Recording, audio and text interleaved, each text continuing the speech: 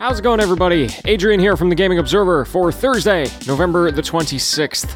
I hope you're doing extremely well. Let's jump into some video game news here, shall we? First things first, let's talk about the Golden Joystick Awards, which have now concluded, with The Last of Us Part 2 sweeping up 6 of the 24 awards, including Game of the Year. I figured I'll just share some of the more interesting awards here, though it is worth noting these are generally fan-voted awards, so it's not a panel that does this, but it is fans submitting their nominations. So Best Indie Game went to Hades, Best Multiplayer Game went to Fall Guys, Best Game Expansion went to No Man's Sky for the Origins update. They have a Still Playing award, which I guess is for games that have stuck around for a long time, that went to Minecraft. And then the Studio of the Year award went to Naughty Dog. Now, I've been seeing some chatter about the quality of the awards this year, particularly thanks to the winner of that last award, Studio of the Year.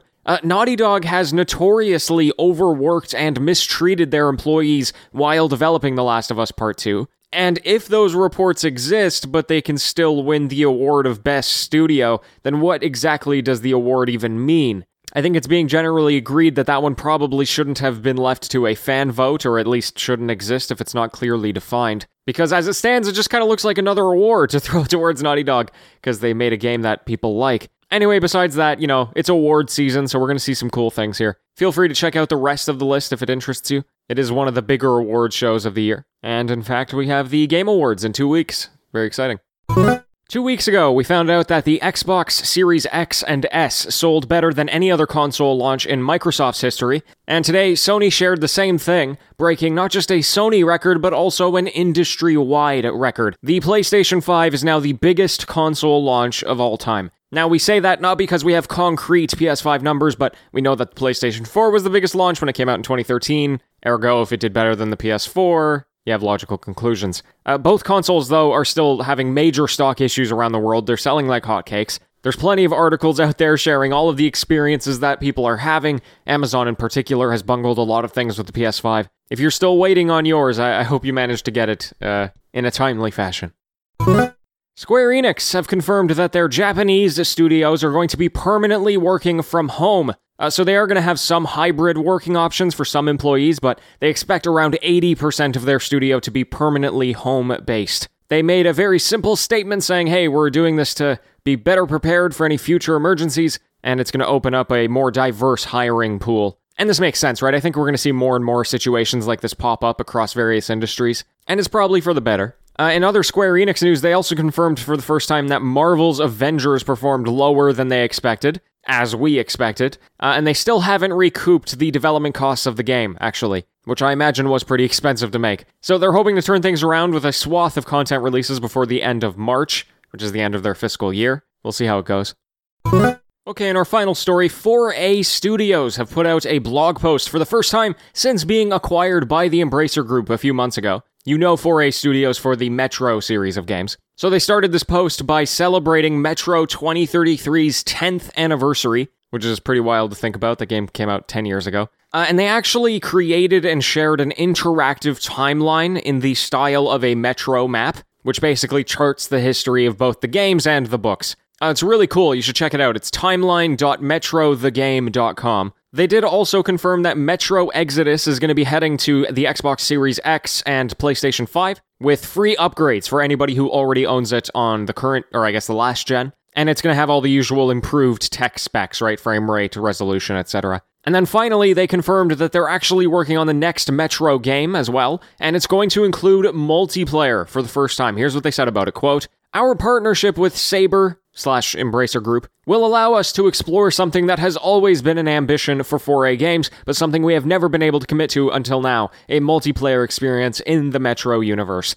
We're not looking at multiplayer as a box-ticking exercise or to jump on some trend or bandwagon. As creators, we want to explore a multiplayer experience that makes complete sense in the Metro universe." End quote. Alongside that, they're going to be working on a new AAA IP, so it sounds like, they're in a good spot with the new parent company. They talked a lot about how many opportunities they have with them now. So that's great. I know a lot of people love that franchise, so hopefully we get good things out of them. But otherwise, folks, that's going to do it for today. Thank you so much for tuning in. I'd also like to give a huge thanks to Ruben and Chandler for leaving me 5-star reviews. And by the way, folks, all the reviews that you've been leaving me have been just so kind. I really appreciate it. You know, I'm just a student who sits at home every evening staring at my computer screen and talks into a microphone about video games every day. And when I get reviews like this, it really puts a lot of things into perspective. It's really humbling. Anyway, folks, that's gonna do it. Again, thank you for everything. And I'll be back with the news tomorrow, okay? So until next time, happy gaming, everyone.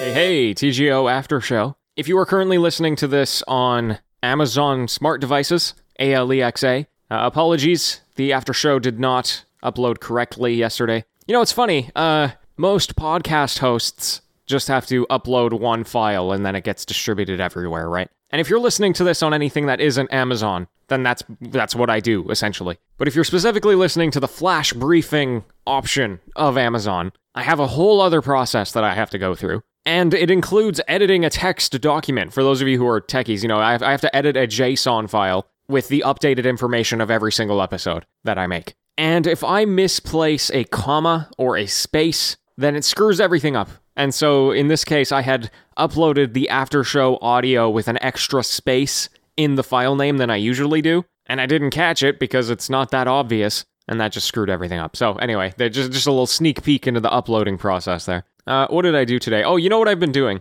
Is I've slowly been going through the Xbox Game Pass because I'm looking for games. You know, the more time that I sit at my computer desk working and doing school and doing TGO, the less time I want to be spending at it to play video games. So I've been going through the Game Pass on console to find something to play kind of long term. Because, you know, I was playing a lot of Skate 3 and Zuma and, you know, these games that are easy to just play in one session and then you never have this enticement to go back to it, I guess. So I started playing Devil May Cry 5 because that has a story. And I'm really excited for this one because I played the Ninja Theory DMC. I think it was just called DMC. And I loved it a lot. I thought that was a really good game. And I know a lot of people who are DMC fans don't like that game, but it hooked me onto the series for sure. So anyway, I started with DMC 5 now, and I'm having a good time. I think I've played just the first couple of levels. I think there's definitely something to be said about really good beat-em-ups for me. Because I think traditionally in the past, like a traditional beat-em-up side-scrolling, you know, like Battletoads or Streets of Rage, I think for me those tend to get a little bit repetitive. And to be fair, I have not played a significant amount of them, but because it's a very simple control scheme, I guess it just doesn't hook me as much. Whereas Devil May Cry as a beat-em-up is obviously, I mean, it's baked into the mechanics as well. They want you to do complicated things. They want you to be stylish. And it's very over the top and many different things and anyway. And I think that goes in well with the kind of game that I like, which is, as you know, a much bigger focus on the gameplay itself. Because, you know, I don't really remember the story of DMC. Just like I don't remember the story of Skate 3. You know, it's not really why I'm playing the game. It's so that I can beat up some demons. Although I definitely appreciate the extensive history of Devil May Cry. I did an attempt at, like, trying to figure out what I needed to know about the story going into this game. And, like, I got the general gist of it, but for the most part, I'm kind of going in blind. And that's okay, you know? I don't mind. Oh, I've been saying beat 'em up, but I guess hack and slash is a better term for it, isn't it? What's the difference between beat 'em up and hack and slash? Because instinctually in my brain, I know that it's not a beat 'em up. I'm gonna Google it here. Okay, it doesn't actually look like there's a consensus here. It's a lot of people asking the question and then a lot of people positing their theories on it. Maybe that, you know, that would make for a good research project. Okay, folks, that's gonna wrap us.